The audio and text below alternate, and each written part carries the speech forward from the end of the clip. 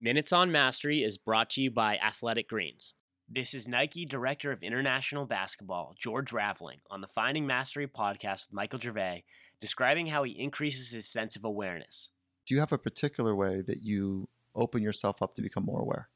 I think what I try to do is one, to read, because it helps me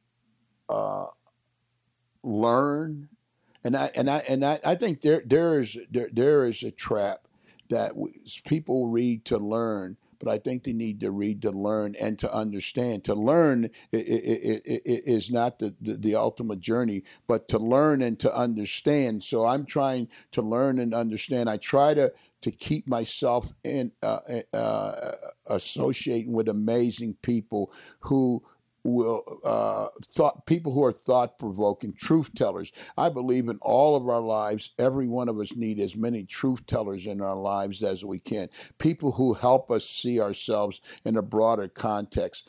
I think we need true believers in our lives, people who believe in us and inspire us, and I think we need maverick thinkers. So I don't want to be in an environment where I'm around people who all think alike and act alike and agree on things. If you and I agree on everything, one of us is unnecessary. So I want people who are going to challenge me and help me think and grow.